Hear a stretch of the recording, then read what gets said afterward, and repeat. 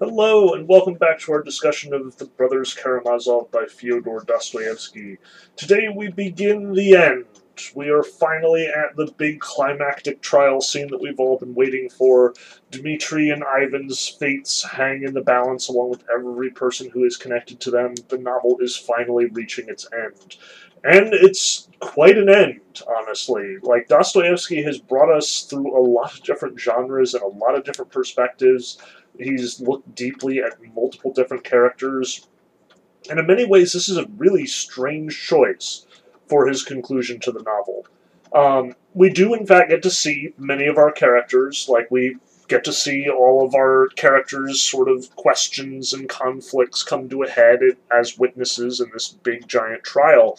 But perhaps most weirdly of all is the fact that the trial concludes not with, big character confessions or, even big ideas, so much as we get these two long speeches, first from the prosecutor and then from the defense attorney, and they're just weird and out of place and kind of difficult to parse, especially in the context of the novel so far. Like, much as Ippolit Kirillovich at least was a character, minor though he seemed, it is really strange for him to suddenly get this long 30-page speech, which is immediately followed up by, like, another long 30-page speech.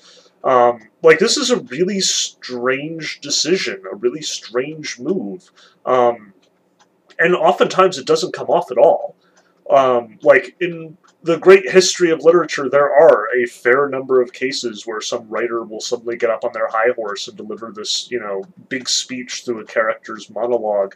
Either you get something like John Galt's speech at the end of Atlas Shrugged, which goes on far too long and ends up being basically just Ayn Rand getting super duper preachy about her philosophy of objectivism and the greatness of capitalism. On the other hand, you get stuff like Tolstoy in War and Peace, who just sort of loses the thread of his discussion and then delivers his big speech on, the philosophy of history. It happens. It's usually not great. If anything, the speeches here are more integrated into the text insofar as they are the product of the characters that Dostoevsky has created and not just some opportunity to soapbox his way to some polemical conclusion in his text, but at the same time that makes them, if anything, less relevant. These characters were not these crucial perspectives through which we process the universe. Like, I just got through arguing that Ivan's perspective is itself not the, primary perspective that we're supposed to interpret this text by, and yet it's way more relevant to Dostoevsky's themes and Dostoevsky's ideas and Dostoevsky's overall plot than either Kirillovich or Fedyuk, or what is his name, Fedyukovich's perspective suddenly offered to us at the end of this entire book. So in this lecture and in the preceding lecture, we're going to try and figure out what the heck the deal is here. Why are we ending this particular way? Obviously, there is an epilogue after this, which is going to be super important and really will probably have all the great thematic value. But I want to talk about what Dostoevsky is telling us about his characters, about this conflict, about the judicial system in Russia at this point in time, as well as his whole view on Enlightenment-era philosophy as it's filtered in through St. Petersburg and Moscow into this backwater province where it does seem so very much out of place. So we're going to take this in stages. First, I want to talk about sort of the business of the trial overall. Who are our major players? What are the things that we come to expect? The things that become habitual over the course of this? And then I want to talk about the witnesses, each of the people who actually get up to the stand and their sort of climactic moment, finally sort of trying to parse everything that has happened to them and what that actually does to them, because we do get some really interesting climactic moments for a lot of our characters. But then lastly, and as the sort of third part of our discussion today, I want to talk about the prosecutor's speech. Everything from his, praising of Russia and how he considers this to be this, like climactic moment in the history of Russia, all the way to, you know, through his description of the events to his description of the galloping troika and what that actually represents for him, for Dostoevsky, and for Russia in general. So let's start with the setup here. What are we looking at? What is the trial as we're understanding it? And first off, we have to note that this is a public trial. This is apparently after the judicial reforms of 1846. No, I have no idea what exactly the details are here. What I do know is that this is a product of a number of reforms that have been taking place in Russia in the 19th century, and that this is, you know, this is new. This idea of an open forum court is being passed around in the 19th century throughout Europe, is getting popularized, and is ultimately adopted by Alexander II and his predecessors in their efforts to sort of make Russia more modernized, make it keep up with the European world at large. So this is new and it is alien. We need to emphasize that at the outset. Like, we have not gotten the sense of what a trial is supposed to be in Russia. And as a result, the legal system here is really rough and ready. Dostoevsky frequently writes in the Writer's Diary and elsewhere about these kinds of trials, and he gets very worked up about them. Apparently everyone in Russia does. Because they are public trials, they become a kind of public entertainment in their own right. And without the sort of oversight, without the sort of clandestine or, you know, like locked doors that we usually experience here in trials in America, it very much becomes a sort of circus in its own right. And that is the way that Dostoevsky describes it here. Notice that the peasants and the lords and ladies of the town, even people from outside of the town, like all of these people show up for this trial. We get a giant pile of lawyers who show up, who don't really seem to have that much to do with the actual trial proceedings, who are apparently just here to see it for the purposes of legal precedent or whatever is going on in their minds. But also we just have all of these sort of busybodying lords and ladies and so on who just show up out of sheer curiosity. There are tickets to this trial being sold, which just boggles my mind all by itself. I assume, although I do not know, again, my knowledge of the 19th century Russian judicial system is wanting for all I'm going to end up having to say about this. But it certainly seems that this just happens to be a clever way for the court system to get revenue. Honestly, I'm kind of wondering why we don't do that ourselves in some respect. Like, anyone who is, in fact, showing up to a trial should, I suspect, have to pay some kind of fee or some kind. But suffice it to say that the reasoning behind this, the reason why all these people are coming, are not necessarily to see justice done or out of curiosity for the legal process. They're here to see a scandal. And Dostoevsky goes in great detail talking about the expectations of the various factions involved. And it usually falls along gender lines. He notes that the women all tend to be defenders of Dmitri. He is a strapping young gentleman. He is good with the ladies. They're keen to see him as this sort of ladies' man and to sort of see him acquitted, even though they, and Dostoevsky emphasizes this, they don't believe that he is innocent. The thinking here is that the ladies want to see him acquitted, see him found not guilty, not because he is not guilty of his father's death, but because he is a good man and our general humanitarian impulses will triumph, and that ultimately we will give him a second chance. And notice, this is something that happens fairly frequently in the Russian judicial system at this time. Dostoevsky in the Writer's Diary frequently notes that there are occasions in Russian history, in the Russian judicial system, when the jury at a particular trial will sort of discard the evidence altogether and rule either in favor of the defendant or against the defendant based on some psychological reason. Not because they think that this person is guilty or not guilty, but because they think this person doesn't deserve punishment or does deserve punishment even if they're not guilty. The peasants and the jurors tend to have a sort of independence of the legal proceedings. Like, we in America, we tend to think that the responsibility of the jury is to find out whether a person is guilty or innocent. If they're guilty, they're punished. If they're innocent, they're not punished. These psychological elements are not supposed to enter the judicial mind. Like, as someone who's sat on a grand jury, I very much had that emphasized to me over and over and over again during the proceedings. The purpose of a jury in an American court system, at least here in the 20th century after it has been practiced for as long as it has, is to basically function as the objective, incisive perspective necessary. If we could replace them with computers, we would. But here in Russia, that's not the case. And again, part of this whole circus atmosphere that Dostoevsky is presenting to us is a sort of circus entertainment and circus unpredictability. The jurors will do what jurors do. And you'll notice the last chapter of this section, which we haven't read yet, is this: the peasants stood up for themselves, which is a phrase frequently employed by writers at the time. Dostoevsky himself uses it, and he's using it, when he uses it, he's usually parodying some other writer who is also employing it.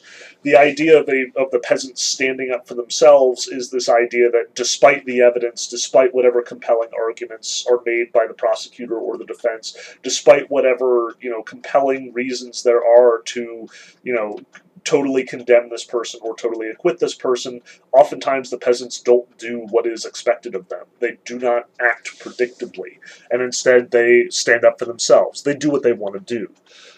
There are a lot of human factors here, in short, and Dostoevsky is very much emphasizing the human factors. Remember, back when we were talking about Dmitri and his interrogation, the emphasis there was that the prosecutor and the various officials were too focused on the hard evidence.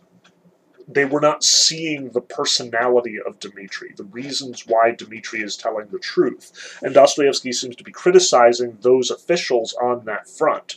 If anything, Dostoevsky is going out of his way here to emphasize the opposite problem.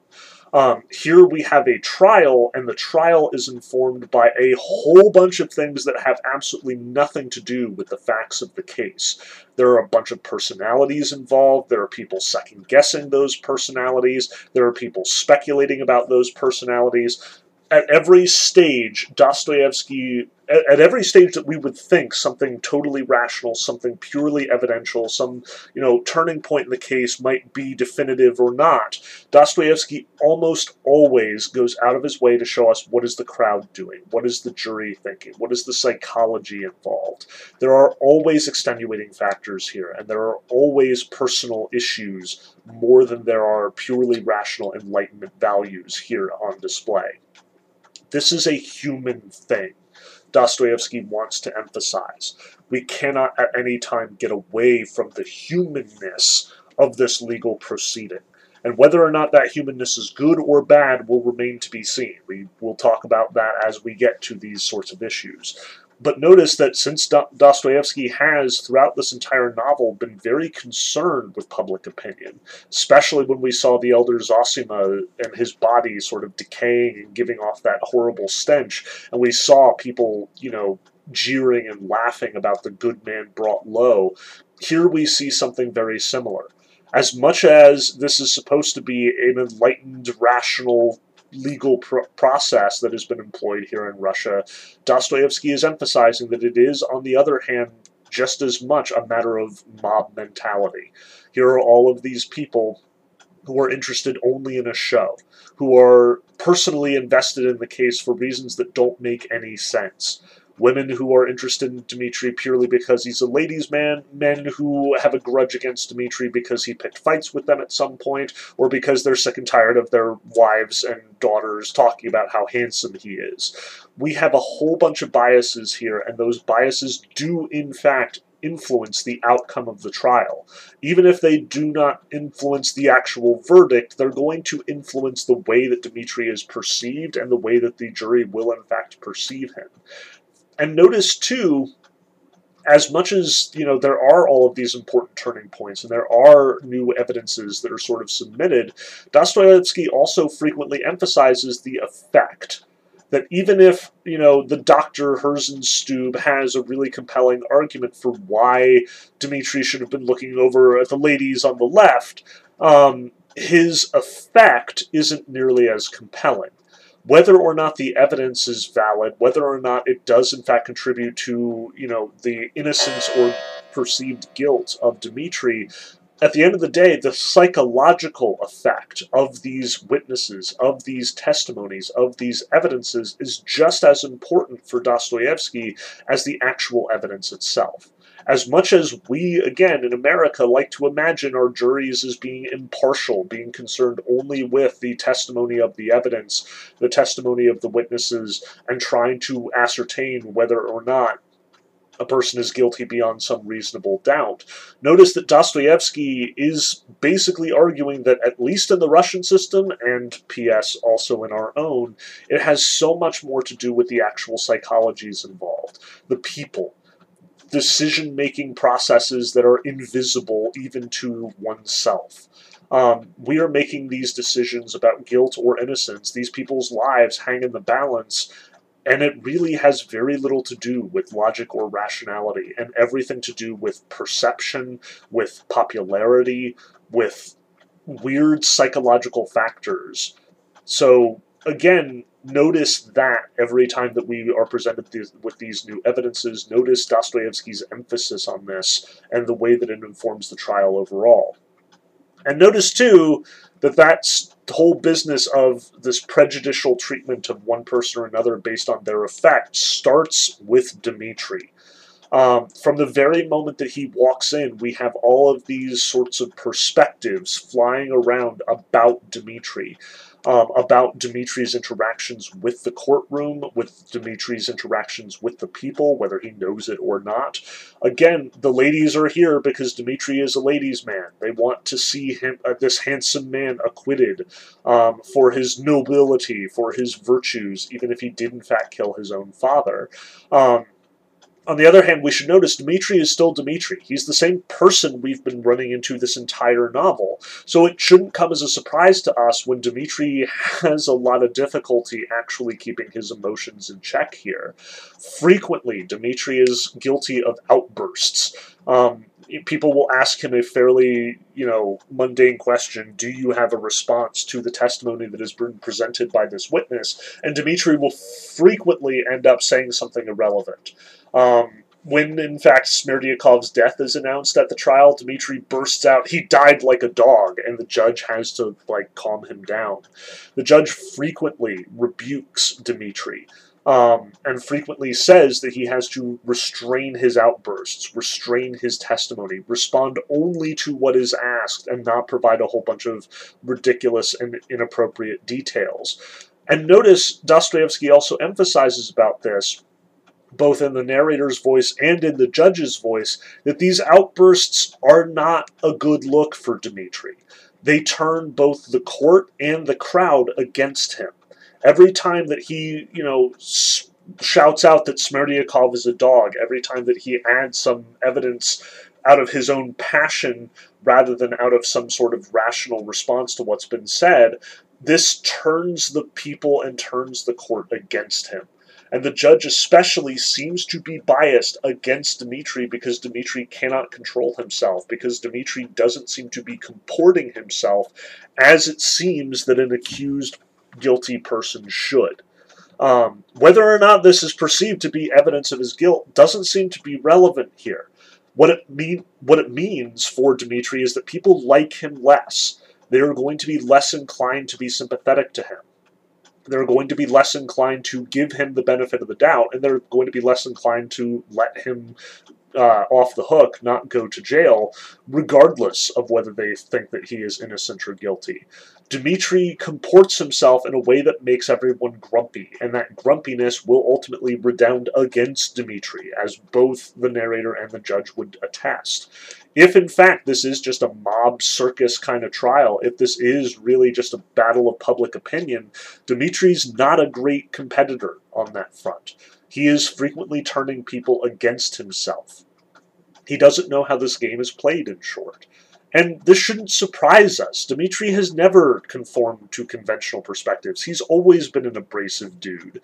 He has always made people angry out of a sense of his own nobility, pride, and honesty. Dmitri doesn't care on some level. And like we said in the last couple of lectures, Dmitri doesn't care about the outcome of this trial at all in many ways. As much as his fate hangs in the balance, as much as he and Grushenka might spend their life together in town, living a, civilized, normal existence, or whether they'll be in Siberia, they're going to be together. Dmitri knows this. So the outcome as far as his life is concerned isn't going to concern him that much, and his outcome as far as his personal convictions are concerned isn't going to matter that much. Dmitri has said he feels guilty, even if he did not kill his father, and he emphasizes he did not kill his father. He is very much guilty before his father for hating him, and he's guilty before the town for all the bad things he's done. Dmitri has, in his heart of hearts, already made his decision, already decided to perceive himself as guilty and to, as the theme suggests, become the corn that falls to the ground and gives forth fruit. Dmitri is reformed. Whether or not the trial gives him a chance to express that reformation is all that remains to be seen. But for Dmitri, it really doesn't matter. Dmitri's won his battle. It's already over for him. And in many ways, as a consequence, he's kind of the least interesting character in this whole proceedings. He's typically Dmitri. He keeps his outbursts. He keeps saying inappropriate things. He keeps ruffling people's feathers. But compared to the likes of Katerina Ivanovna, or Grushenka, or Alyosha, or Ivan, or even the prosecutor and the defense attorney, who do have these big epiphanies, who do speak passionately and from the heart, Dmitri's kind of just here. He's just here for the ride. He is an important character in these proceedings, but he's not an important development. He has no further revelation to contribute. He's made his peace with everything that's gone on, and nothing that anyone says at this point is going to come as a surprise to Dmitri. It's all known to him. The closest we get is when Alyosha, in fact, realizes that Dmitri has the amulet, or when Katerina Ivanovna sort of flips and turns on Dmitri. In all of these cases, Dmitri does react, but doesn't really change. He just recognizes the change that has happened in this other person. He confirms or denies, affirms or rejects what has transpired. And on the one hand, he is this important fixture of the trial. On the other, he really isn't. His decisions have been made. Now, the third character, or the third group of characters that I want to talk about before we actually dive into the witness testimony, are the actual prosecutor and the defense attorney themselves. The prosecutor, we know, it's Ippolit Kirillovich. We met him back during the interrogation of Dmitri. He is the prosecutor for the town. He is well respected. He considers himself a psychologist, but we've also been warned way back when that he might think he's a better prosecutor than he actually is. He's not actually that great. He is talented, and a lot of people think that he's talented, but he's a little big for his britches. And as much as he is convinced throughout the interrogation that he has caught Dmitri in multiple traps, for real, he's just kind of been put off the scent and has missed important details in Dmitri's testimony. Ippolit Kirillovich here is similarly perceived. He is a local. He is out of his depth. He recognizes the significance, the importance of this trial, but his opponent here is Fetyukovich, this really important defense attorney who's apparently come all the way from Moscow, presumably at Katerina Ivanovna's request, although we don't actually get that confirmed. It seems that he's actually just here to, show off, to present himself, to make this big, important, publicly acknowledged case and make his career as a consequence. And everyone's terrified of Fetyukovich, especially Ippolit Kirillovich. The prosecutor here is very much not nearly as famous as Fetyukovich, and he's kind of shaking in his boots. Like Dostoevsky emphasizes that Ippolit Kirillovich is really intimidated by Fetyukovich, this super famous defense attorney coming all the way from Moscow to this tiny little backwater province. Ippolit Kirillovich is out of his depth, and he knows it. But at the same time, he is proud. He refuses to step down from this challenge. He wants to, actually cut his teeth on this case. It fell into his lap. He's been here since the beginning. He's going to see it through, and he's going to put every fiber of his being into it. We're even told over the course of his speech, as well as the introductions here, that this whole thing apparently has a profound effect on Ippolit Kirillovich. Like, he is shaken after his testimony is presented. He absolutely, to his heart of hearts, believes that Dmitri is guilty, puts every ounce of energy into presenting the witnesses, creating this case against Dmitri, crafting his speech, and ultimately delivering it with this feverish sort of passion. And as they go lie down, because he's basically shaking after its delivery, and he's not even going to live that long. It is said, Dostoevsky tells us that he perceived this as his swan song, as his final big case, as the biggest thing that he'd ever done and the last big thing he'll ever do. And it's true, because within a number of months he's dead of consumption, presumably because his nerves, his constitution have been so weakened by his participation in this big trial. It's all too much for him, but he's going to be damned if he's going to let it slip through his fingers. This is his big contribution to the entire Russian legal system. This is Ippolit Kirillovich's moment to shine. And it is too much for him, but it is his, and specifically his. Every moment of his life, every bit of training he's received, every case that he's undertaken has basically been practice for this one. So for Ippolit Kirillovich, this case really is life or death to him. And we should note that. Again, in this case, in this trial where everything is so human, it's significant for us that Dostoevsky makes the prosecutor out to be perhaps the most human of them all.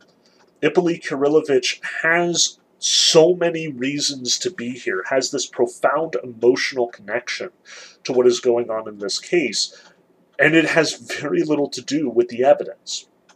He is convinced of Dmitri's guilt, not because of the evidence, but because of his interactions with Dmitri from the beginning. As far as Ippolit Kirillovich is concerned, he has basically coerced Dmitri's guilt out of him. Even in his big prosecutor's speech towards the end of this section, he emphasizes that he and his fellow interrogator Nikolai Ivanovich sort of trapped Dmitri into giving forth this flimsy evidence. It's not the flimsiest or it's not the flimsiness or the reliability of the evidence that Ippolit Kirillovich is so caught up with. It's his own intuition, his own intellect. He believes that he has deceived Dmitri, and therefore that is evidence enough of his guilt. So it is all psychology here. Again, Ippolit Kirillovich is a psychologist first and foremost, and most of his arguments, most of his evidences will be psychological in nature. Much as there are all of these hard physical evidences, it's the interpretation of what those evidences mean that really drives Ippolit Kirillovich and drives his explanation of how they work and how these people have interacted with each other. But we'll get to his speech in its own time. Fetyukovich, though, has a completely different sort of agenda and seems to be far more removed from the processes that we've seen here. Notice everyone who we've seen come from Moscow has a certain amount of distance to Dmitri, to the Karamazovs, to all of the characters in a way that the local officials and important figures in the town don't. And Fetyukovich is no exception.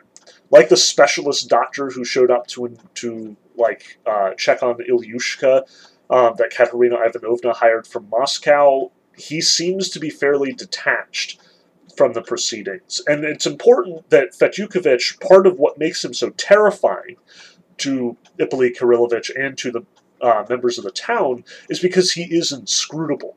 They assume he's got this master plan in mind, some unbeatable strategy that is, the result of his long training as one of the premier defense attorneys in Moscow. And yet that plan is apparently not something that anyone can actually pick out at this point. The strategy that Fetyukovich has presented over the course of the trial is that he tends to delegitimize the evidences brought forth by the prosecution. His strategy seems to be to cast doubt on the character of the witnesses, which is interesting, especially because it seems to be an extremely important component to Dostoevsky's understanding of this trial. Fetyukovich, like Dostoevsky, is making sure that we remember the humanness of all of the witnesses and all of their testimony. Just as Dostoevsky can't give us a witness testimony without talking about what do the public respond, how does Ippolit Kirillovich respond, does it come off well, does it have a good effect, does the judge take another opportunity to chide Dmitri? Fetyukovich is kind of in the same role here. Every time some witness gets up on the stand to present some apparently damning testimony of Dmitri and his behavior, Fetyukovich will almost always conclude the cross-examination by showing to everyone how untrustworthy that witness actually is. So we get this kind of binary view of many of the characters that have been so important to this text and which now present their evidence and as witnesses. We see them both as the totally objective person presenting a case that is without question and presenting evidence that seems to be hard and damning, but we also see the human frailty of that character. We also see Fetyukovich take them apart in some way, for reasons that we don't fully understand at this point, but which certainly serve Dostoevsky's thematic emphasis here in painting this trial as, again, a human endeavor, a circus as much as it is a mechanism of the law. So with that in mind, let's look at the witnesses. Let's talk about what they present for the prosecution and what the defense does to them. What evidence they present that does seem to create a good effect and what evidence they present that doesn't seem to have much of an effect at all. Now, I'm not going to cover every single one of the witness testimonies. It's significant that some of our major characters don't even bother to show up, like Madame Koklikov is apparently just not even in town for the trial, and she's just got some kind of written statement that is presented to the court. But we are going to hit most of the major ones and talk about exactly what it means for that character and exactly what it means for, the big climactic plot movement of the trial overall. So with that in mind, let's start with Grigory. Obviously, Grigory is an incredibly important witness. He is the one who reports seeing the door open before he is beaten by Dmitri, and therefore presents this very conclusive evidence that somebody had gone in to see Fyodor, or Fyodor had come out at that point before Smerdyakov could theoretically have gotten in to murder him, and thus, this is the real clear evidence that, prevents anyone from assuming that Smerdyakov was, in fact, the murderer. Grigory is presented here as a very, meticulously honest person. His effect on people is good. Everybody likes Dmitri. Everybody trusts his testimony. Much as Fetyukovich very much tries to discredit Grigory, tries to emphasize that Grigory was drunk at the time because of, he had downed his spirits along with his, attempt to cure his back, it doesn't really work all that well. Where Fetyukovich frequently does sort of dismantle the argumentation of the witness, dismantles the evidence, the reliability of their testimony, it kind of doesn't stick for Grigory. And multiple times you see Fetyukovich sort of present a counter-argument to what Grigory presents and is kind of taken off guard by Grigory's guileless response. So, for example, consider the discussion that Fetyukovich has with Grigory over his consumption of the spirits. This is on page 665 to 666.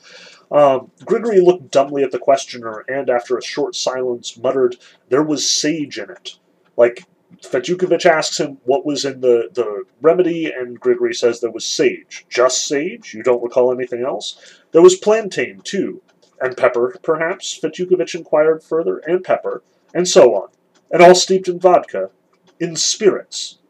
A slight laugh flitted through the courtroom. Notice that Grigory here is being delicate. He doesn't want to say vodka itself. Spirits is a more euphemistic term for the alcoholic concoction that he's created. So, in spirits, no less. After rubbing your back, you drank the rest of the bottle with a certain pious prayer known only to your wife. Is that so? I drank it. Approximately how much did you drink? Just approximately. A shot glass or two? About a tumbler. About a tumbler, no less. Maybe even a tumbler and a half? Grigory fell silent. He seemed to have understood something. "About a tumbler and a half of pure spirits. Not bad at all, wouldn't you say? Enough to see the doors of heaven open, not to mention the door to the garden." So Fetyukovich is clearly trying to present this case that actually Grigory's testimony is irrelevant because it was produced while he was drunk, and therefore he could have imagined anything. Enough to see the doors of heaven, much less the door to the garden. But Grigory remains silent. He picks up on the fact that Fetyukovich is trying to discredit him. "Do you know for certain," Fetyukovich was biting deeper and deeper, "whether you were awake or not at the moment when you saw the door to the garden open?" "I was standing on my feet." "That's no proof that you were awake." More and more laughter in the courtroom. "Could you, for instance, have answered at that moment if someone had asked you something? Say, for instance, what year it is?" "That I don't know." "And what year of the present era? What year of our Lord is it? Do you know?" Grigory stood looking bewildered, staring straight at his tormentor. It seemed strange indeed that he apparently did not know what year it was. "But perhaps you do know how many fingers you have on your hand?" Fetyukovich at this point goes all the way to insulting Grigory. And this is a step too far.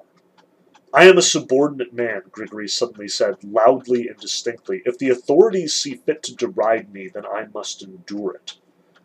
Fetyukovich was a little taken aback, as it were, but the presiding judge also intervened with a didactic reminder to the defense attorney that he ought to ask more appropriate questions. Fetyukovich, having listened, bowed with dignity and announced that he had no further questions. Notice, on the one hand, Dostoevsky emphasizes in this paragraph that Fetyukovich was successful. Grigory's testimony is to some degree undermined. But Fetyukovich is an elitist. He is specifically interrogating Grigory with the intention of discrediting him as a foolish, stupid peasant, and Grigory isn't willing to go that far. Grigory pushes back against him, stresses, "I am a subordinate man. If you're going to make fun of me, I guess I have to deal with it," very much revealing Fetyukovich's procedure here. On the one hand, Fetyukovich is a master. He is a specialist. He is extremely good at his job. He is one of the greatest defense attorneys in Moscow. He absolutely is punching below his weight class here. This entire trial, as much as he is an expert at the information, as much as everybody is surprised how intimately he knows all the details of this case, on the other hand, they also regard him as an elitist, as not appreciating the character of the people here. And Dostoevsky is showing this here as well, here to us as well. On the one hand, we might be inspired to think that Fetyukovich is supposed to be the hero of this trial. He is the one defending Dmitri et al. We, the readers, know that Dmitri is innocent. We saw Smerdyakov's confession with Ivan, and therefore Fetyukovich may very well be our champion. But what Dostoevsky is emphasizing here is that Fetyukovich is very good at his job. But he's also not acquainted with the personal character, especially of the peasants in this province. Grigory manages to show Fetyukovich up. As much as Fetyukovich does successfully question and sort of, lead the public to question Grigory's testimony, he doesn't do so without taking a wound himself. Fetyukovich's sort of bullheaded disregard for the character of these peasants, for the character of these townsfolk, is going to work against him here.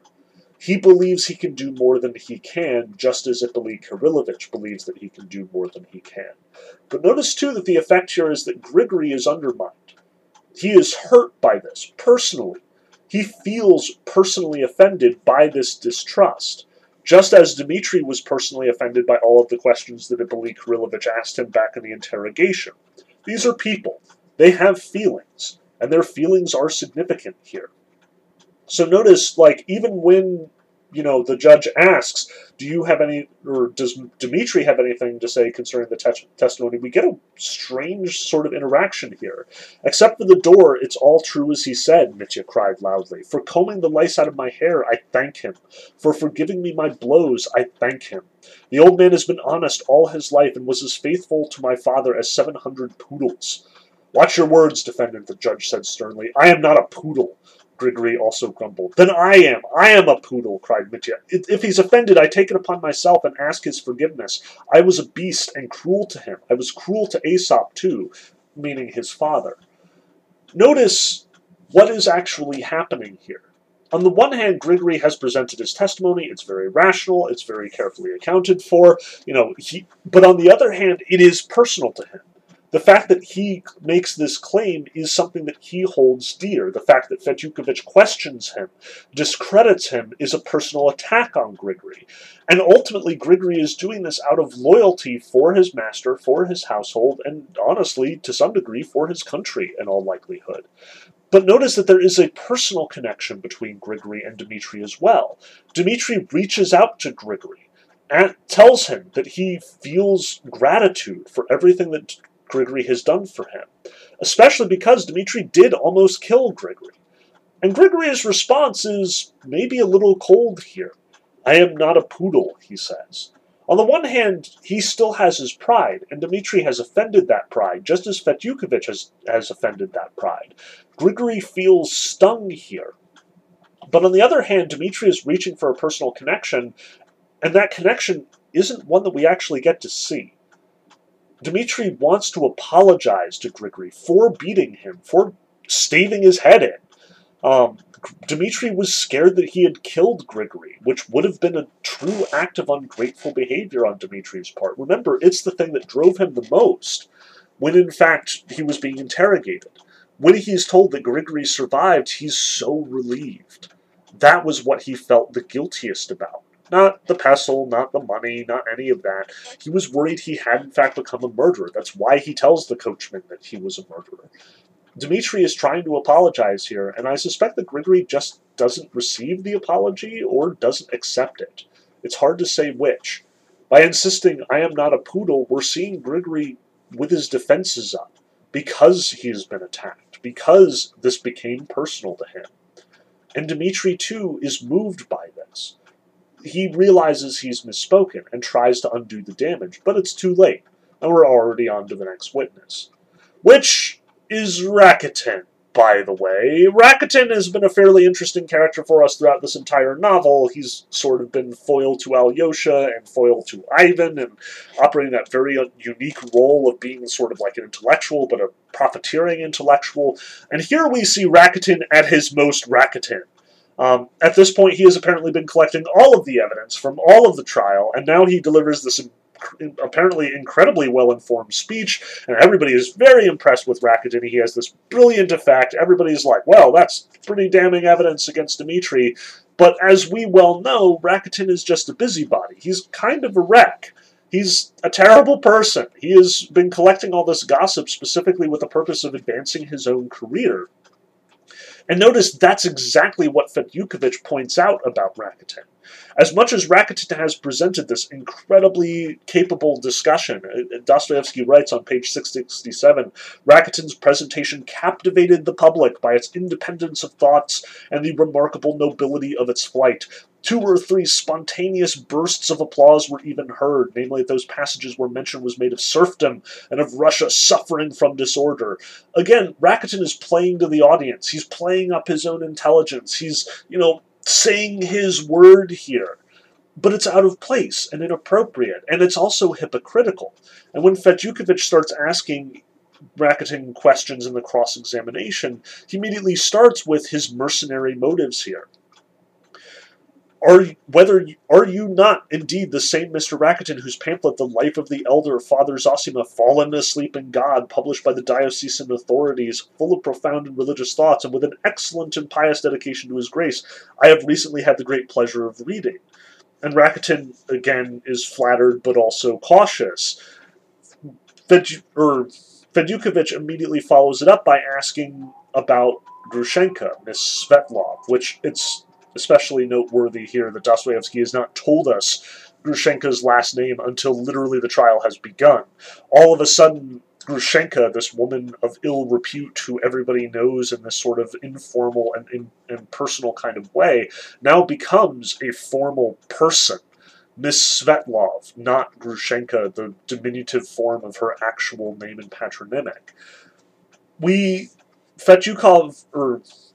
Fetyukovich immediately starts pressing Rakitin about his relationship with Miss Svetlov, Grushenka, specifically with an eye towards obtaining the admission from Rakitin that he accepted money from Miss Svetlov because he brought Alyosha to her, emphasizing again the mercenary character of Rakitin's interactions with these people. So he says, I understand only too well you, like anyone else, might be interested for your own part in the acquaintance of a young and beautiful woman who readily received the flower of local youth, but I simply wanted to inquire. It is known to us that about 2 months ago Miss Svetlov was extremely eager to make the acquaintance of the youngest Karamazov, Alexei Fyodorovich, and just for bringing him to her, and precisely the monastery attire he was then wearing, she promised you 25 rubles to be handed over as soon as you brought him, and that, as we know, took place precisely on the evening of the day that ended in the tragic catastrophe that has led to the present trial. You brought Alexei Karamazov to Miss Svetlov, but did you get the 25-ruble reward from her? That is what I wanted to hear from you. And Rakitin is embarrassed. It was a joke, he says. I only took it for a joke, to give it back later. And Fetyukovich says, so you did give it back, right? And Rakitin admits, no, he hasn't. Of course I'll give it back. I'm going to soon. Rakitin is shamed here. Fetyukovich is specifically pointing to Rakitin is getting all of this evidence, presenting all of this evidence, specifically because he's once again profiteering. Fetyukovich, conveniently enough, cuts to the core of Rakitin's motivations here. And it's not the last time that Rakitin is shamed in this section. It is very much emphasized later that Rakitin is actually Grushenka's cousin, which explains so much of his behavior with her, and so much of her behavior with him, and very much sort of demeans the whole business. Everything that Rakitin thought that he held over Alyosha once upon a time was because of a familial relationship that Alyosha didn't know about. Rakitin is not the, street smart player that he presents himself as. No, he's taking advantage of a familial relationship, and he's trying to get all this information about the town and profiting off of it because now it suddenly is in the public eye. Rakitin is a scumbag, in short, and Fetyukovich very much reveals that to the entire town. Rakitin is more human than most of the people who are presented here, and it is perfectly right for Fetyukovich's particular breed of inquisition and interrogation. Rakitin is a terrible person, is acting out of purely selfish motives, and Fetyukovich is looking specifically for that sort of behavior. Now, we get a number of other witnesses here, and the same sort of activity is done. We get Snegurov shows up on the stand, although he ultimately just, starts crying because of Ilyushka, and the whole thing very much dissolves pretty quickly. Trifon Borisovich, the innkeeper over at Makroya, is also interrogated, and we get the same sort of binary. On the one hand, he's the one who testifies, yes, it was absolutely 3,000 rubles that Dmitri spent the first time that he came to Makroya, but at the same time, Fetyukovich is very quick to point out whether or not Trifon Borisovich did in fact present the money that the couple of people gave to him in trust for Dmitri, whether or not Trifon Borisovich was in fact stealing from Dmitri, and Trifon Borisovich is kind of suddenly hedging and yeah, I gave it back to him. The whole thing very much devolves into Fetyukovich pointing out the greed of Trifon Borisovich. So again, character after character were presented in this way. Grigory was drunk. Rakitin was profiteering. Trifon Borisovich was actually stealing from Dmitri. And finally we get to the two Polish fellows, the two Pans, Wróblewski and I forget the name of the other one. And both of them are also discredited. Yes, Dmitri did in fact offer them 3,000 rubles to carry Grushenka away, but they were also cheating at cards, and they were also trying to steal from Dmitri. In every case, and significantly for our thematic purposes especially, as much as this is Fetyukovich's strategy, it's also Dostoevsky's reminders. All of these characters have this greedy streak in them, with the exception of Grigory, which, his testimony is in fact airtight, misinformed though it may be. What Fetyukovich is emphasizing to us, that all of these people are untrustworthy and that all of their testimony is subject to question, very much dovetails with Dostoevsky's own reminders here that Rakitin is untrustworthy and that he is profiting off of his testimony, that the Trifon Borisovich was in fact trying to steal from Dmitri and has his own agenda for, trying to talk about Dmitri's finances and interests. The two Polish fellows, as much as they were, reliable in saying that Dmitri did offer them 3,000 rubles, were also terrible people in their own right. Dostoevsky is routinely emphasizing that all of these witness testimonies are in some ways unreliable, not just because of the reasons that Fetyukovich comes up with, but because these are human beings. It's not as simple as that. Humans are always going to have doubts and question and personal motivations creep into their testimony. They are not just cameras taking perfectly ambivalent, objective evidence of the world around them. Which brings us to the next group of experts, i.e. the doctors. Dr. Herzenstube, the Moscow doctor that Katerina Ivanovich hired, and Dr. Varvinsky all get their own chapter. Medical expertise and 1 pound of nuts. What Dostoevsky is very much emphasizing here is something that you'll actually see a lot in 19th century discussions of the medical profession, as well as, stuff that you'll find in G.K. Chesterton, stuff that you'll find in older descriptions of the medical profession. Dostoevsky is very much making fun of the doctors here, and for good reason. Remember, Herzenstube has kind of been a point of some silliness for the entirety of the book. Like, over and over, we had, Herzenstube coming in to look at someone and being like, I don't know what to make of it, and then leaving. Or giving perfectly useless advice. Herzenstube is in many ways very foolish. And the dispute that shows up here between the three doctors, Herzenstube emphasizing that, yes, Dmitri has lost the use of his senses, he's clearly suffering from some kind of nervous disorder, specifically because when he walked into the room, he looked straight ahead instead of looking over to the left at the ladies, where the Moscow doctor is like, yes, he's very disturbed, he should have been looking over at the right at his defense attorney. And then we get Varvinsky, who says actually he's perfectly sane and he was doing exactly what he was supposed to do, looking straight forward at the judge. Notice, they're all quibbling over this really subjective thing, this really innocuous detail. And there's something really significant about all of the weight that all of these characters have been placing on the slightest actions of Dmitri Karamazov throughout the proceedings. On the one hand, Dostoevsky has been noting this is a very human thing. Psychology is very much the crucial issue at the core of all of these trial proceedings. But at the same time, Dostoevsky seems to be emphasizing, especially in the testimony of the doctors, that it's not something quantitative. It's not something that we can actually analyze and deduce. Many of the things that Dmitri has done are inexplicable. They are not rational. And trying to boil them down to some sort of rational explanation is wrong-headed here. The doctors are analyzing the finest details of Dmitri Karamazov's behavior and coming up with wildly disparate explanations for what's going on. In short, their profession is very subjective, very touch and go, and very much subject to debate. Herzenstube and the Moscow doctor, in their sort of friction with one another, both end up totally discrediting each other. And Dostoevsky emphasizes this, both as an effect caused among the people, like this is what the public takes away, but also as we're supposed to take it away. It's ridiculous what they are saying, and the arguments they're presenting are equally ridiculous. If anything, the person who does come off the best is Varvinsky. Varvinsky, Dostoevsky emphasizes, is the one who everybody believes.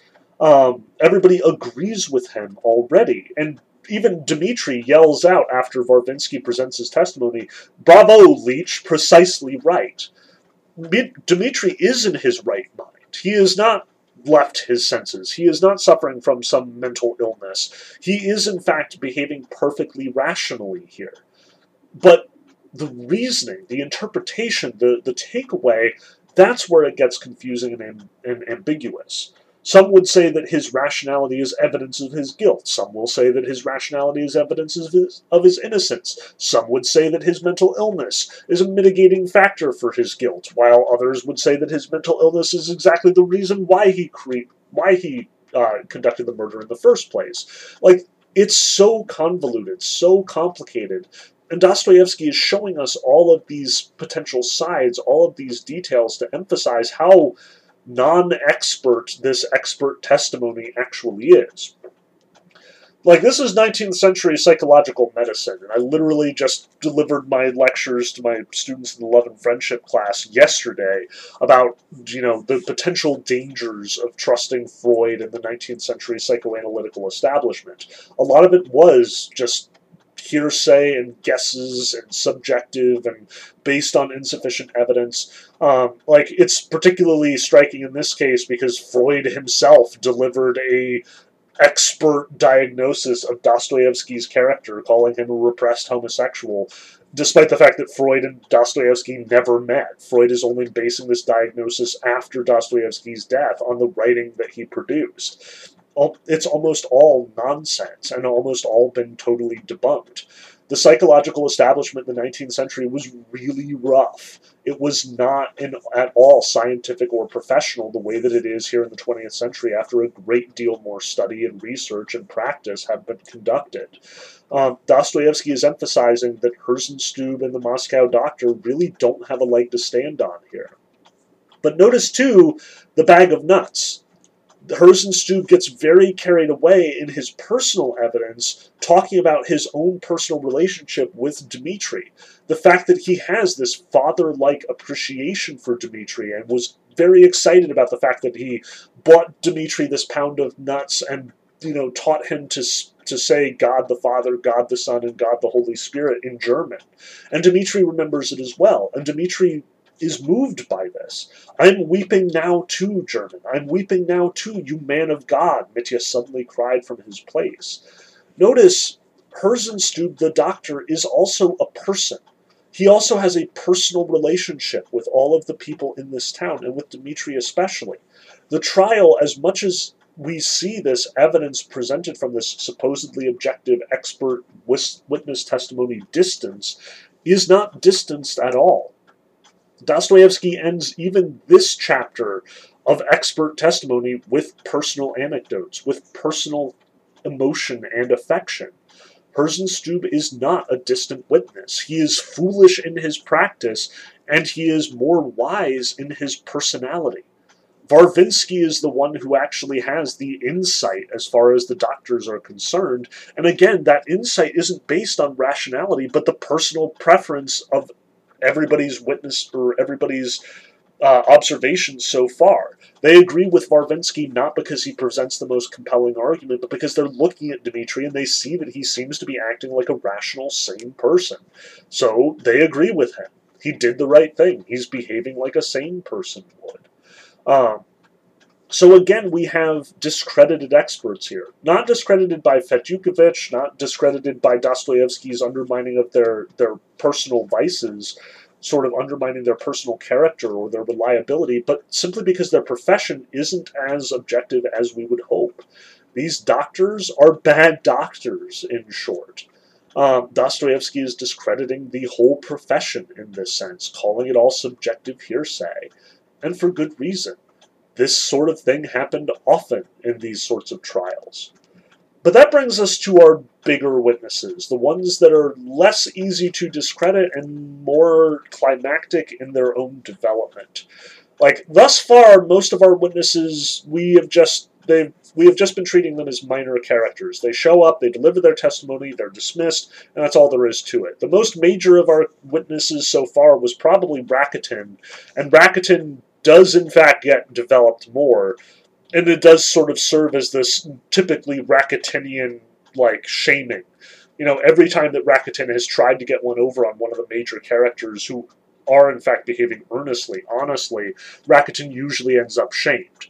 Rakitin was shamed by Grushenka when she gave him the 25 rubles in the first place, and he's shamed again here when Fetyukovich makes him recall those 25 rubles and how small and petty and mercenary Rakitin actually was. When Rakitin was trying to get one over on Madame Koklikov and propose to her in order to win her fortune, ultimately Madame Koklikov's personal preference for Perkotin got in his way, and he was shamed there as well. Even in front of Alyosha, when he's leaving Dimitri's, Rakitin is shamed before him. His profiteering always yields shaming. His transparent motivation is almost always exposed here. But these characters are more important to our story. Rakitin serves as a foil to many of our characters, but isn't a terribly important character in his own right.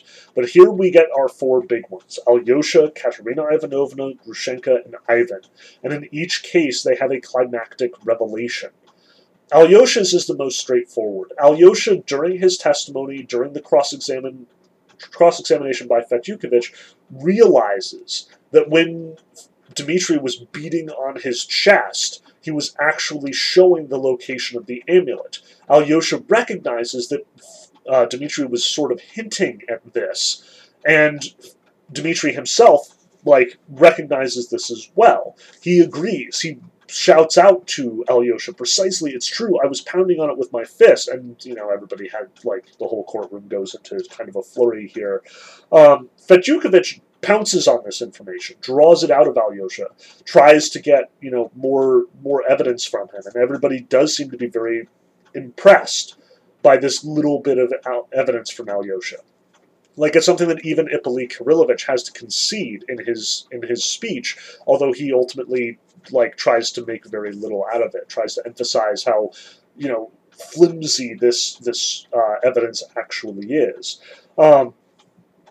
So Alyosha has his revelation. He recognizes what Dmitri was trying to tell him, and Dmitri agrees, sees this as this major evidence. But Alyosha is also fully developed at this point. Alyosha doesn't have any more character development to undergo. He's had his revelation. He's recognized his own guilt before God and everyone.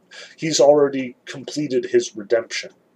Katerina Ivanovna, on the other hand, has a very different and very dramatic change in store for her here. Finally, we get to see the truth of Katerina Ivanovna and her relationship to both Dmitri and to Ivan.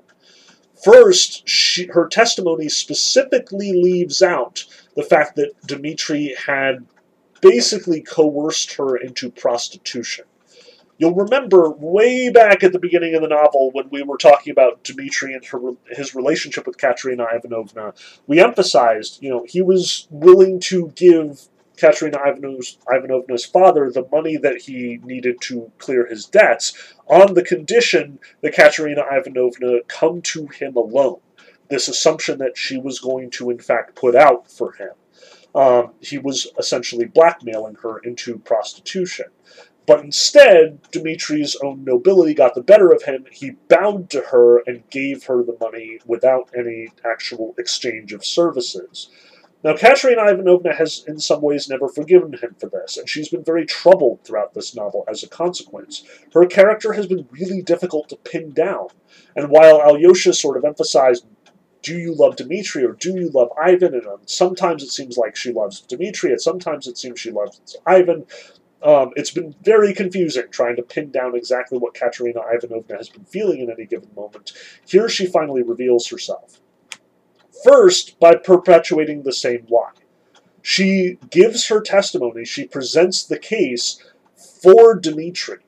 Presents this case of how Dmitri, in fact, was nothing but noble to her. She leaves out the fact that he had propositioned her and her family, and instead presents it as though she had presented herself for the money, and Dmitri had rejected it.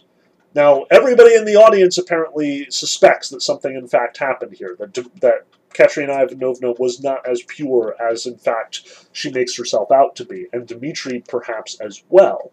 But Katerina Ivanovna specifically goes out of her way to make Dmitri out to be as noble as he can possibly be presented. She leaves out the negative evidences against him, the things that she knows that could potentially argue against his character. Theoretically, because she still loves him. And the narrator himself recognizes this, that it is out of this sort of false love that she acts in this way, that she holds back both the evidence of the letter and the evidence of Dmitri's own proposition in order to paint him in the best light as possible and hopefully get him acquitted, despite the fact that Grushenka has in fact triumphed over her rivalry here. And notice too that the rivalry between Katerina Ivanovna and Grushenka is one of the key things that people are here to see. Remember that the ladies especially are here for the drama. They want to see the desperate housewives of the village of Stepovchenko, or whatever the name is. I am not going to be able to pronounce it correctly. We are here to see drama. We are here for the soap opera. We want there to be a catfight between Grushenka and Katerina Ivanovna, and we don't leave dissatisfied. Katerina Ivanovna presents her sort of notably omissive defense of Dmitri, and then Grushenka shows up and presents her case, and apparently she is just 100% Team Dmitri, doesn't even entertain the possibility that he is guilty, immediately tells everyone that, in fact, like, Smerdyakov was the one who committed the murder. Why does she believe this? Because Dmitri said so, and she trusts Dmitri absolutely. Like, on the one hand, it is very straightforward. Grushenka's character is also set in stone at this point in time. She's made her decision. She's committed to Dmitri. She doesn't have any more development to go. But at the same time, her petty grudge with Katerina Ivanovna is what everybody is paying attention to. The fact that she doesn't refer to her in any nice way. She specifically goes out of her way to insult Katerina Ivanovna. She sent for me once, treated me to chocolate, wanted to charm me. She has little true shame in her. That's what. So, again, like, even at this moment, Grushenka is jealous of Katerina Ivanovna and the relationship between Katerina Ivanovna and Dmitri, which, remember, Dmitri himself was playing up the last time that we saw him. Both of them were injuring each other, playing up their former relationships in order to ascertain whether or not the other person was, in fact, staying true to them. Did Dmitri still have feelings for Katerina Ivanovna? Well, let me tempt him by making him jealous of Samsonov. Does Grushenka still have feelings for Samsonov? Well, let me tempt her by talking about Katerina Ivanovna. We see that there is still this feud, and everybody kind of enjoys the feud, even when she sits down far away from Katerina Ivanovna, like everybody in the courtroom is sort of paying close attention to the jealous hearts of these women. But of course, everything really comes to a head when Ivan, in fact, comes up to the stand. And when Ivan presents his testimony, it is the testimony we expected. Ivan makes his confession here. He confesses, first, that Smerdyakov killed their father, Fyodor, that he did it under Ivan's direct command, and he even presents the 3,000 rubles as evidence. And everybody goes nuts for this. First off, Ivan himself, like, we get the testimony from the doctors. He, in fact, has brain fever. He is delirious. You know, Ivan himself, his testimony is fragmentary. Like, at first, he just goes up and is talking about bread and circuses and how there wasn't a parricide.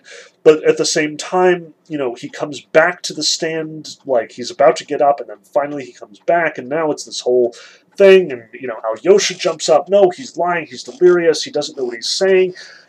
Ivan even, like, proposes to put the devil, the hallucinatory devil, on the stand at some point.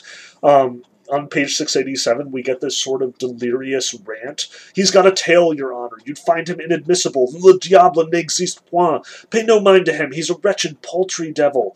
He's sure to be here somewhere, there, under the table with the material evidence. Where else would he be sitting? You see, listen to me. I told him I would not keep silent. He started telling me about the geological cataclysm. Like, he is now going back into his delirium. He falls ill again.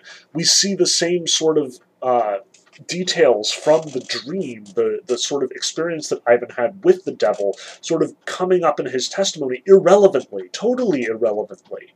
Ivan's obsession has sort of gotten to the point that he can't even make it to the stand for 20 minutes without lapsing into his bad dreams, his delirium. And notice he has refused treatment multiple times at this point. Like, there's evidence of his having refused treatment. So as much as he is, in fact, telling the truth here, Smerdyakov is guilty, wrapped up with the untruth, the sort of half-truth of his own guilt, it immediately falls into the delirium, immediately falls into the dream. Ivan has, remember, not had anything has not been treated in the 24 hours since his dream. That was literally the night before. The whole business with the devil was literally hours ago. Alyosha stayed up with him, protecting him, and now he is called to the stand, and he is in no fit state for it. This is within 24 hours of his, delirious encounter with the devil. Ivan is not in his right mind here. And as much as he is not in his right mind, as much as everyone can see that he is not actually guilty of his father's murder, that this is just delirium, and as much as they are throwing out the good evidence that Smerdyakov was the murderer, and that here are the 3,000 rubles that he stole, with the bad, there's a devil, and he's hiding under the evidence table, and I am guilty of my father's murder, as much as all of this seems equally indefensible, Katerina Ivanovna takes this opportunity, apparently moved by Ivan's confession, and immediately presents more evidence. Specifically, the mathematical proof of the letter that Dmitri wrote 2 days before the murder. The one that he wrote in the tavern, and where he outlined exactly how he was going to kill his father, and that he was going to wait for Ivan to leave, and if Ivan left, then for sure he was going to do it. Notice this means a couple of things for all of our characters here. This big climactic moment is sort of the big moment we've been waiting for, especially for Katerina Ivanovna. Ivan hasn't changed. He is the same as he was last night. The difference here is that he has in fact gone forward with his confession, but it's not clear yet what that confession means. Remember that the fundamental issue that Alyosha had brought up, the fundamental question that was still lingering in this novel about what Ivan's behavior ultimately boils down to was, is he going to confess out of a sense of virtue? Is he going to renounce his philosophy, his everything is permitted, his denunciation of divine conventional morality?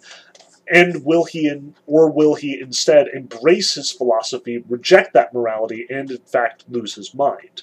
Here we do get the confession. He does in fact come forward and say the truth, but we don't know why. And it seems to be purely a matter of his own insanity at this point. He can't control himself. He has in fact promised the devil to do this. He still has yet to decide whether what he has done by this confession is good or bad, whether it is true or false, whether he is right to do it and that it is good to tell the truth, or whether it doesn't matter and everything is permitted and there is no virtue and he should, like Raskolnikov, like Nietzsche, like Napoleon, step over conventional morality and instead just do whatever he wants to do as some kind of great man, as this sort of overman archetype. We don't know yet. We haven't received that conclusion. His confession here doesn't necessarily indicate either one. He just confesses, presumably out of the same delirium that he experienced last night.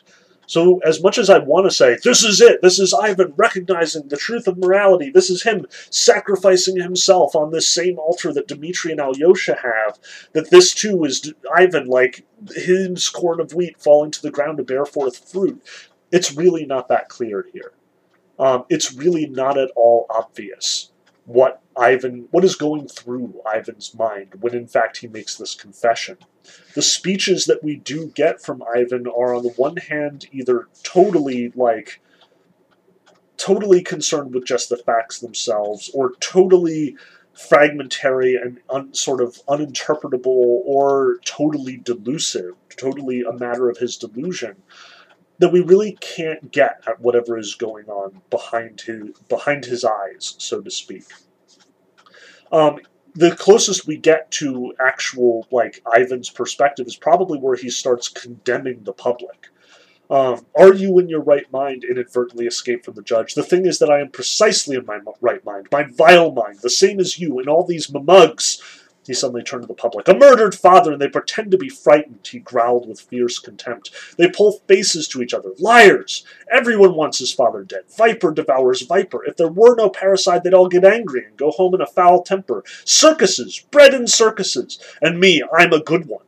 Is there some water? Give me a drink for Christ's sake. He suddenly clutched his head. This is probably the most telling speech, but notice how impossible to interpret it is. On the one hand, he accuses the crowd and himself for being vile. He accuses himself Because he is supposedly in his right mind, he accuses the crowd because all they want is the parasite. They want bread and circuses. They want entertainment. They're not interested in being good people or seeing justice done. They just want to accuse. They want to talk. They want to gossip. And on the one hand, Ivan lumps himself in with them. My vile mind, he says, the same as you and all these mumugs. But at the same time, he then turns it around. And me, I'm a good one. There's a bitter irony to this, a bitter sort of sarcasm behind his self-assessment. I'm the good one. Give me water for Christ's sake. It's difficult to see this as definitive either of Ivan's sort of confession, his repentance, or alternatively his commitment to his philosophy. Because that's not what he's talking about here. In his delirium, he's just angry and has no place for that anger to go. He's angry at himself. He's angry at the people. It doesn't seem like he's made a decision at this point. He's still caught between the two horns of his dilemma.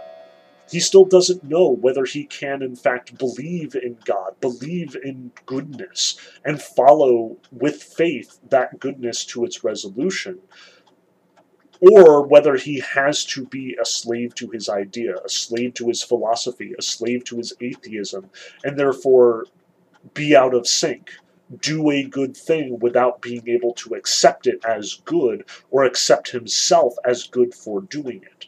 To live in this sort of divided soul, where his morality, as instinctual and unimpeachable as it is, stands in direct contrast with his beliefs about what that actually means. Ivan isn't resolved here, and if he's going to be resolved, it's going to have to be later or not at all. What is resolved, though, is Katerina Ivanovna. At long last, after Katerina Ivanovna sees Ivan's breakdown here, sees, at least in some respect, that he is damning himself, that he is confessing, that he is, in fact, causing himself to be scrutinized, Katerina Ivanovna immediately stands up and defends him. And unnecessarily, I might add. Ivan's testimony is utterly unusable. Everyone in the courtroom recognizes that he is down with brain fever, that he is suffering from some delusion. It's incredibly obvious that his testimony about Smerdyakov and about his own complicity in the trial is totally not going to be used. As much as it is true that Smerdyakov is the murderer, as much as it is true that he got the 3,000 rubles from the murderer, it doesn't matter because it is mixed in with talk of devils, of accusations to the audience. Ivan isn't in any danger here. But Katerina Ivanovna reacts irrationally to Ivan's situation. She loves him, in short. As much as she does think she loves Dmitri, as much as she is engaged in this complicated sort of love/vengeance/resentment of Dmitri for what Dmitri has put her through, and as much as she has specifically made Dmitri in debt to her by these 3,000 rubles to sort of take her vengeance on him, supposedly out of love, but not out of love, here we see something true. Here we finally see Katerina Ivanovna acting out of the sort of depths of her own soul. For the entire novel, we've wondered, is she in love with Dmitri, or is she in love with Ivan, or is there something else going on? Here, Ivan suffers, and she leaps to his defense. Without thinking, without rationalizing, without trying to come up with a good reason. Honestly, the best thing she could do at this point is to stay still, be quiet, don't say anything. Ivan is not in any more danger because of his confession. She doesn't need to condemn Dmitri in order to save Ivan, but she does anyway. She leaps up, presents the letter, this mathematical proof, and almost certainly seals Dmitri's fate. Dmitri apparently had written this letter 2 days before. Ivan had talked about it before, this mathematical proof. Katerina Ivanovna, in the fury of her emotion for Ivan, makes this decision between the two brothers. She would have defended Dmitri to the last, but because Ivan suffers, Katerina Ivanovna realizes she's made her choice. She loves Ivan. She will take care of Ivan. She will protect Ivan, even if it doesn't make sense. At long last, Katerina Ivanovna's soul is bared to her, or bared to us, and to her, for that matter. This is her resolution, her climax to her arc, where she has been struggling with herself this entire time, struggling to get out from under Dmitri's thumb, trying to get out from her own disgrace. Now she finally does avenge herself on Dmitri, finally cuts ties with him altogether, damns him to detention in Siberia, and in so doing frees herself up, recognizes her own passion for Ivan, and now recognizes where her heart actually lies. She loves Ivan. She cares about Ivan. Even if it doesn't make sense, her gut reaction is to sympathize with him when he in fact tries to hurt himself. So she's going to protect him. That's in her nature now. So Katerina Ivanovna, as much as this is this, like, fairly insignificant part of the trial, like, yes, it is an important piece of evidence, it has much more to do, for our purposes as the readers, with Katerina Ivanovna's development. She, too, condemns herself, falls, confesses both her sin, her disgrace before the public, as well as confesses her love for Ivan in this moment. She is totally bared here. Presents herself without any secrets, without any hedging. Like, she does in fact confess that she was, ready to have sex with Dmitri. That was what the original arrangements were going to be. And then gives up the letter. She separates herself. She admits herself, confesses. And in so doing, I suspect she follows the same path that we've seen Dmitri and Alyosha follow. She is, too, the corn of wheat falling to the ground in order to give forth fruit. Now she can actually live a positive life. She can stop living in this sort of divided self, this unceasing turmoil of not knowing what she actually wants. Now it's clear. She wants Ivan, and she's willing to give up her life, her reputation, for Ivan's sake. Now, as far as the trial is concerned, it's unclear how much the actual letter is going to affect things. It seems to be a better evidence against Dmitri, but certainly Dmitri was not looking great to begin with. Ivan's confession doesn't mean anything to anybody. Again, it's under the delusion, so it's not clear what it does there. The drama of this moment, for everyone, derives more from Katerina Ivanovna's nervous breakdown. Hooray, we finally get the scandal we all wanted to see, much more than it does from the actual evidence that she is presenting here. But for us, the reader, we should definitely be noting what this means for Katerina, that she has joined the ranks of Alyosha and Dmitri and has a chance at redemption and repentance. But that brings us to the prosecutor's speech itself. And this I don't want to get too deep into. Like, we've already dissected a lot of this section, and I really don't want to get into the nitty-gritty of the prosecutor's speech. There are three things that I really kind of want to touch on here. First off, I want to touch on the prosecutor's scope. Ippolit Kirillovich is clearly interested in more than just the case of Dmitri and his father. We are talking about all Russia here. And it is very much emphasized that by Ippolit Kirillovich that the Karamazovs are a type, and a characteristically Russian type. That the rest of the world have their Hamlets, but all we have are Karamazovs.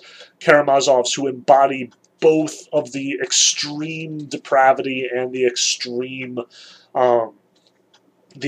nobility all at the same time, where Hamlet was just sort of caught in his indecision trying to rationalize his way to a solution.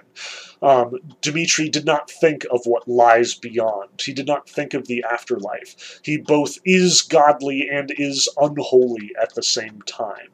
And it's worth noting that this is something that a lot of prosecutors, attorneys, writers, everybody who was thinking at this time in Russia kind of fell into. Like, Dostoevsky is very much emphasizing that Ippolit Kirillovich is getting carried away by his own oratory here.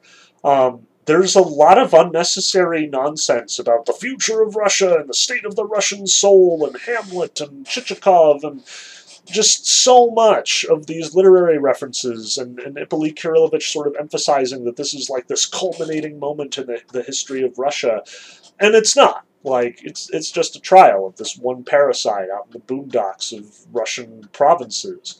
But on the other hand, this is the climax of the novel. And we need to sort of recognize that Dostoevsky, as much as this is this, two-bit prosecutor trying to make this out to be the defining moment of his career and the most important moment in the history of Russian civilization, this is also a novel. And Dostoevsky is both poking fun at Ippolit Kirillovich as a character and the sort of high-flown, speeches of Russian intellectuals at this point in time. He is very much emphasizing how ridiculous it all is, at the same time that he is, in fact, providing a thematic closure to his novel, which is, at the end of the day, about the Russian soul and about good and evil and about the, immense battles that go beyond the scope of the Karamazov family here. Ippolit Kirillovich is wrong, and Ippolit Kirillovich is right at very much the exact same time.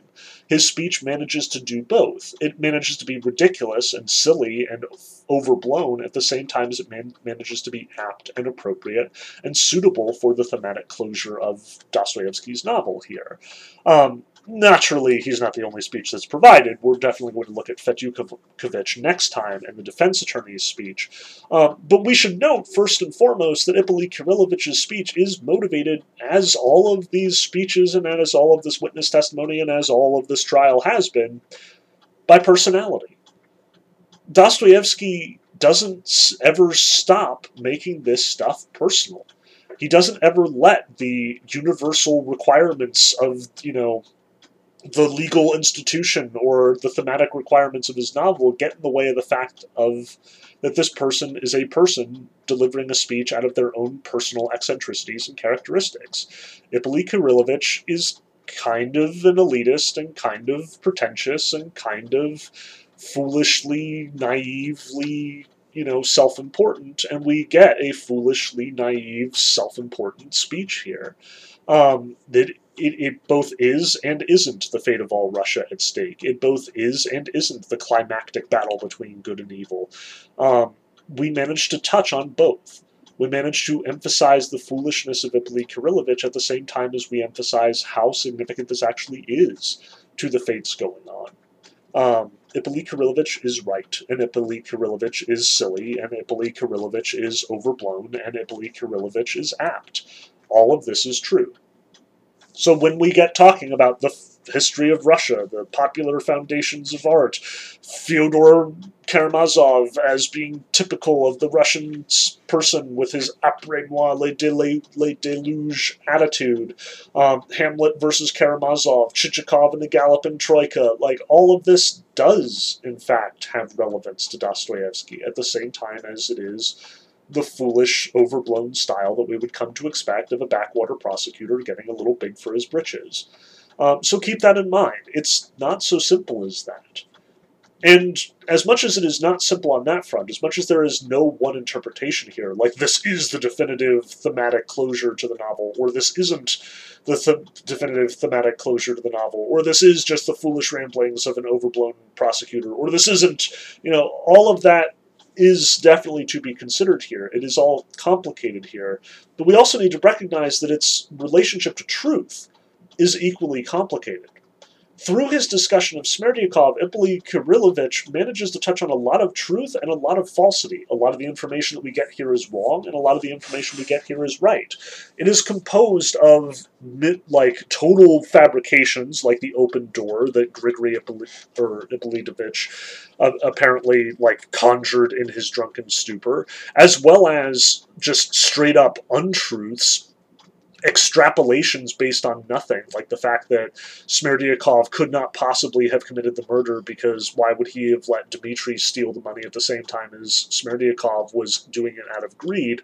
We know that Smerdyakov gave Dmitri bad information about the letter and the 3,000 rubles, and therefore, even if Dmitri had murdered his father, he would not have gotten the money. That's not actually great evidence.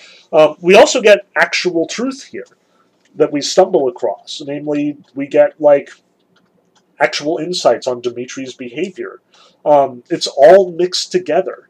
And it's I think that is in fact what Dostoevsky is emphasizing here. Like, it would be real easy for us to say Dostoevsky's entire trial sequence, start to finish, is a condemnation of the legal system in Russia.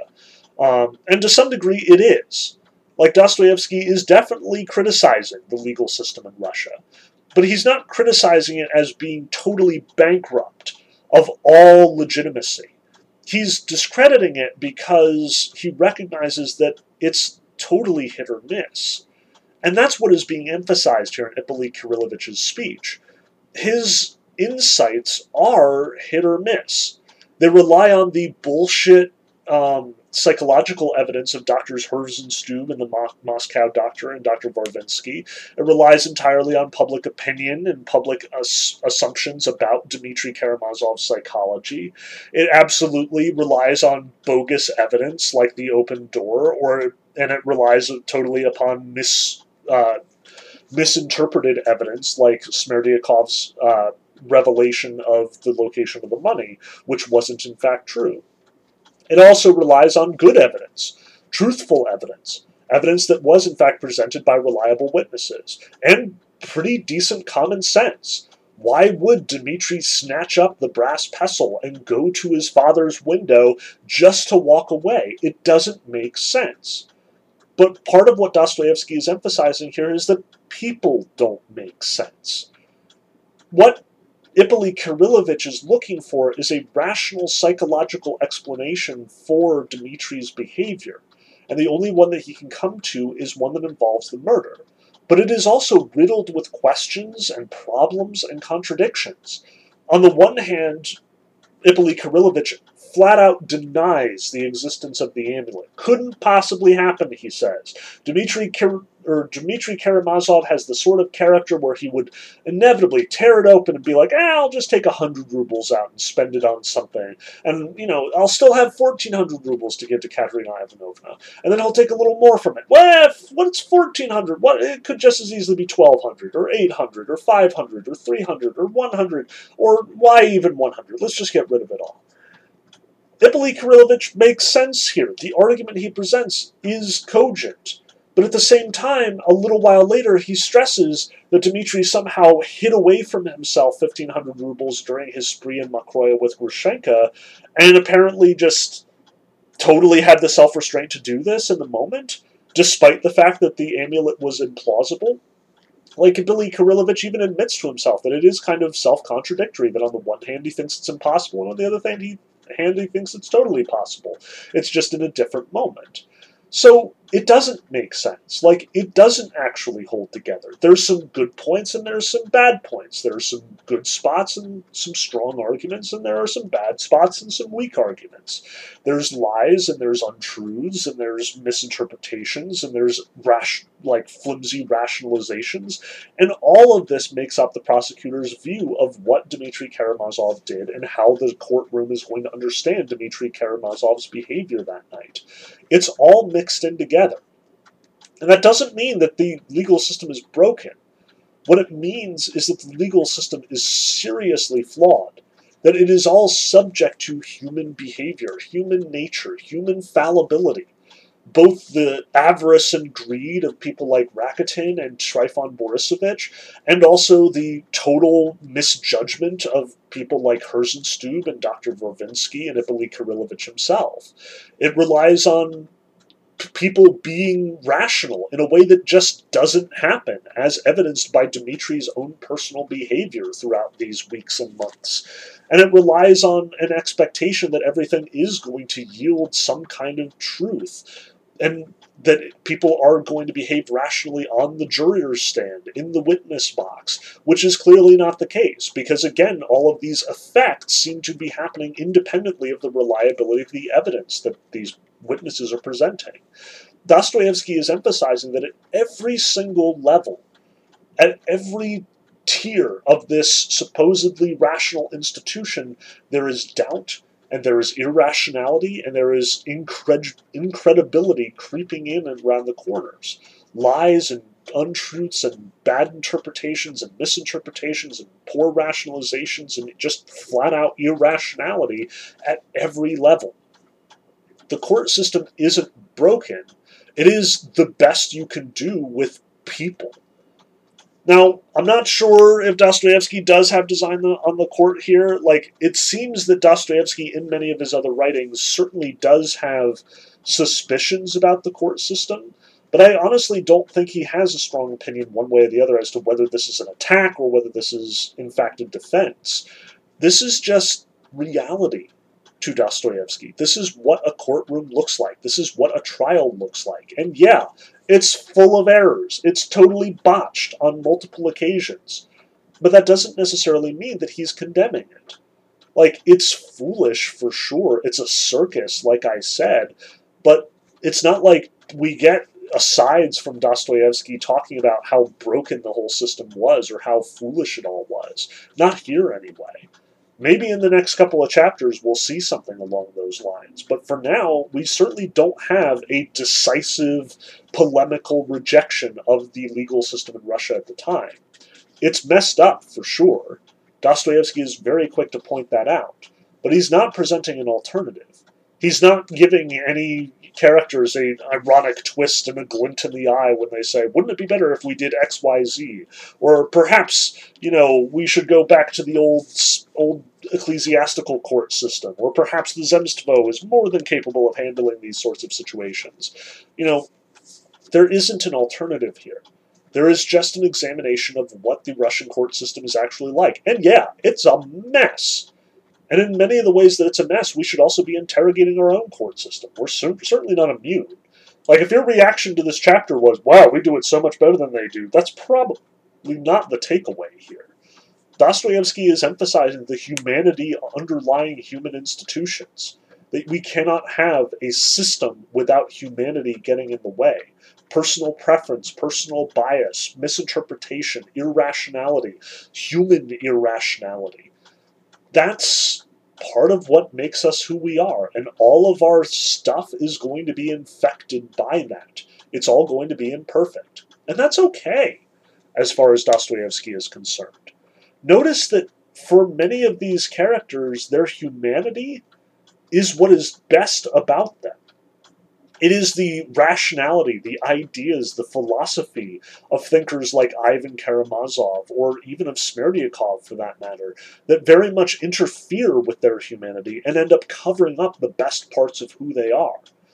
Smerdyakov, if he felt guilt, that guilt was out of sync with his philosophy. And for Ivan, that's clearly what's happening to him. The system of the courts, as much as it is an aid to civilization, as much as it is an important stage of development in Russia, it is also important that it emphasizes and sort of draws out the natural goodness of peasants, of noble people, of witnesses, of suspects, of expert testimony, of judges and prosecutors and defenders alike. The humanity is what is really important here for Dostoevsky. The humanity, the natural goodness of all of these people is what's going to make the outcome of a trial good or bad.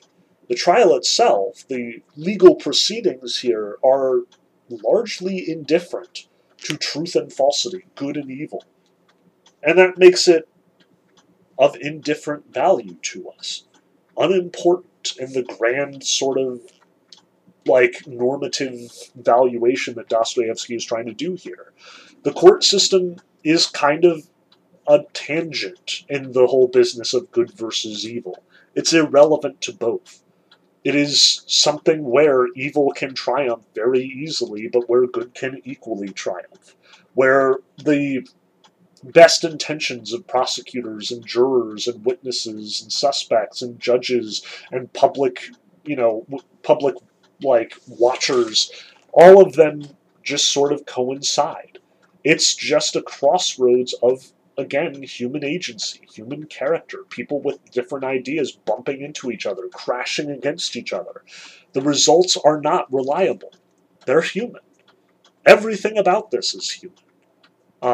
The evidence is corrupted / propped up by humanity.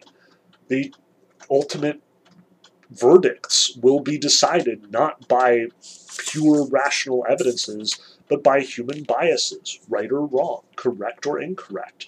The fact that people are impressed by Dimitri's composure and judgment, or the fact that they're not, that they're offended by his behavior. On some level, that's more reliable than all those evidences. And on some level, that's totally unreliable and totally a matter of subjective perspective. Dostoevsky is seeing all this, reporting it to us. But the last thing I want to touch on here is what the prosecutor ultimately closes with, and how it is ultimately interpreted. The big closing image here, the galloping troika, is an image that the prosecutor draws from Gogol's Dead Souls, a book that is especially important to Dostoevsky, especially important to Russians at the time. The image of the galloping troika is the very last one in Gogol's Dead Souls. I actually have my copy of Peter and Bolokonsky here, and we're actually going to read the last paragraph of the book. In part because Dead Souls is awesome. Like, I would actually love to do a read-through of Dead Souls at some point. It's, like, quick and wonderful and hilarious. And again, really formative for Dostoevsky especially. We've seen multiple references to Chichikov and the characters of Dead Souls throughout the Brothers Karamazov. But here we see the final image, the galloping troika. So Gogol writes, and this is page 253 of the book, literally the last page of Dead Souls. Chichikov has tried to concoct his scheme, managed to slip away, and is now riding this troika out of town and out of the lives of all the other characters. Gogol writes, "And you, Rus, are you not also like a brisk, unbeatable troika racing on? The road smokes under you, bridges rumble, everything falls back and is left behind.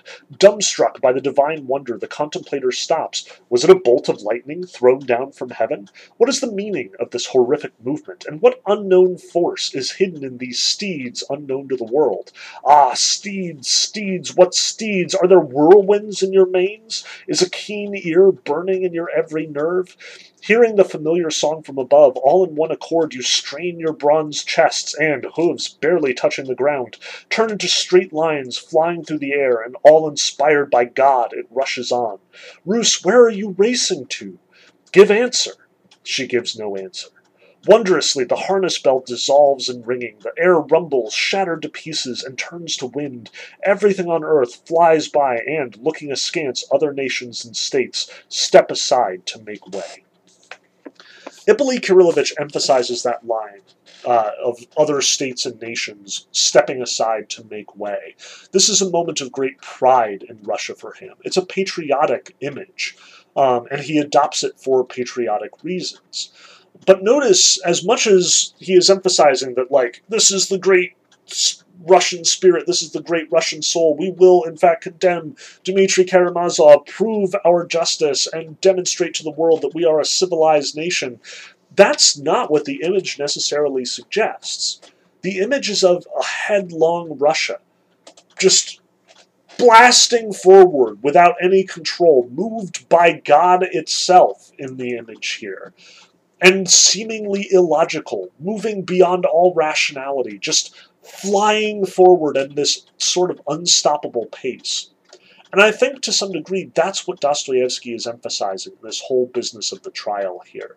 How it doesn't matter if it's rational or irrational, good or bad. It is just the act of Russia just plowing forward like the galloping troika, totally heedless, totally indifferent to rationality, to good sense, just flying along like a bat out of hell, because that's what it does, because that's the Russian soul in a nutshell. As much as, again, this trial is a farce on so many levels, for Dostoevsky, again, the emphasis here is that it is Russia doing what Russia does.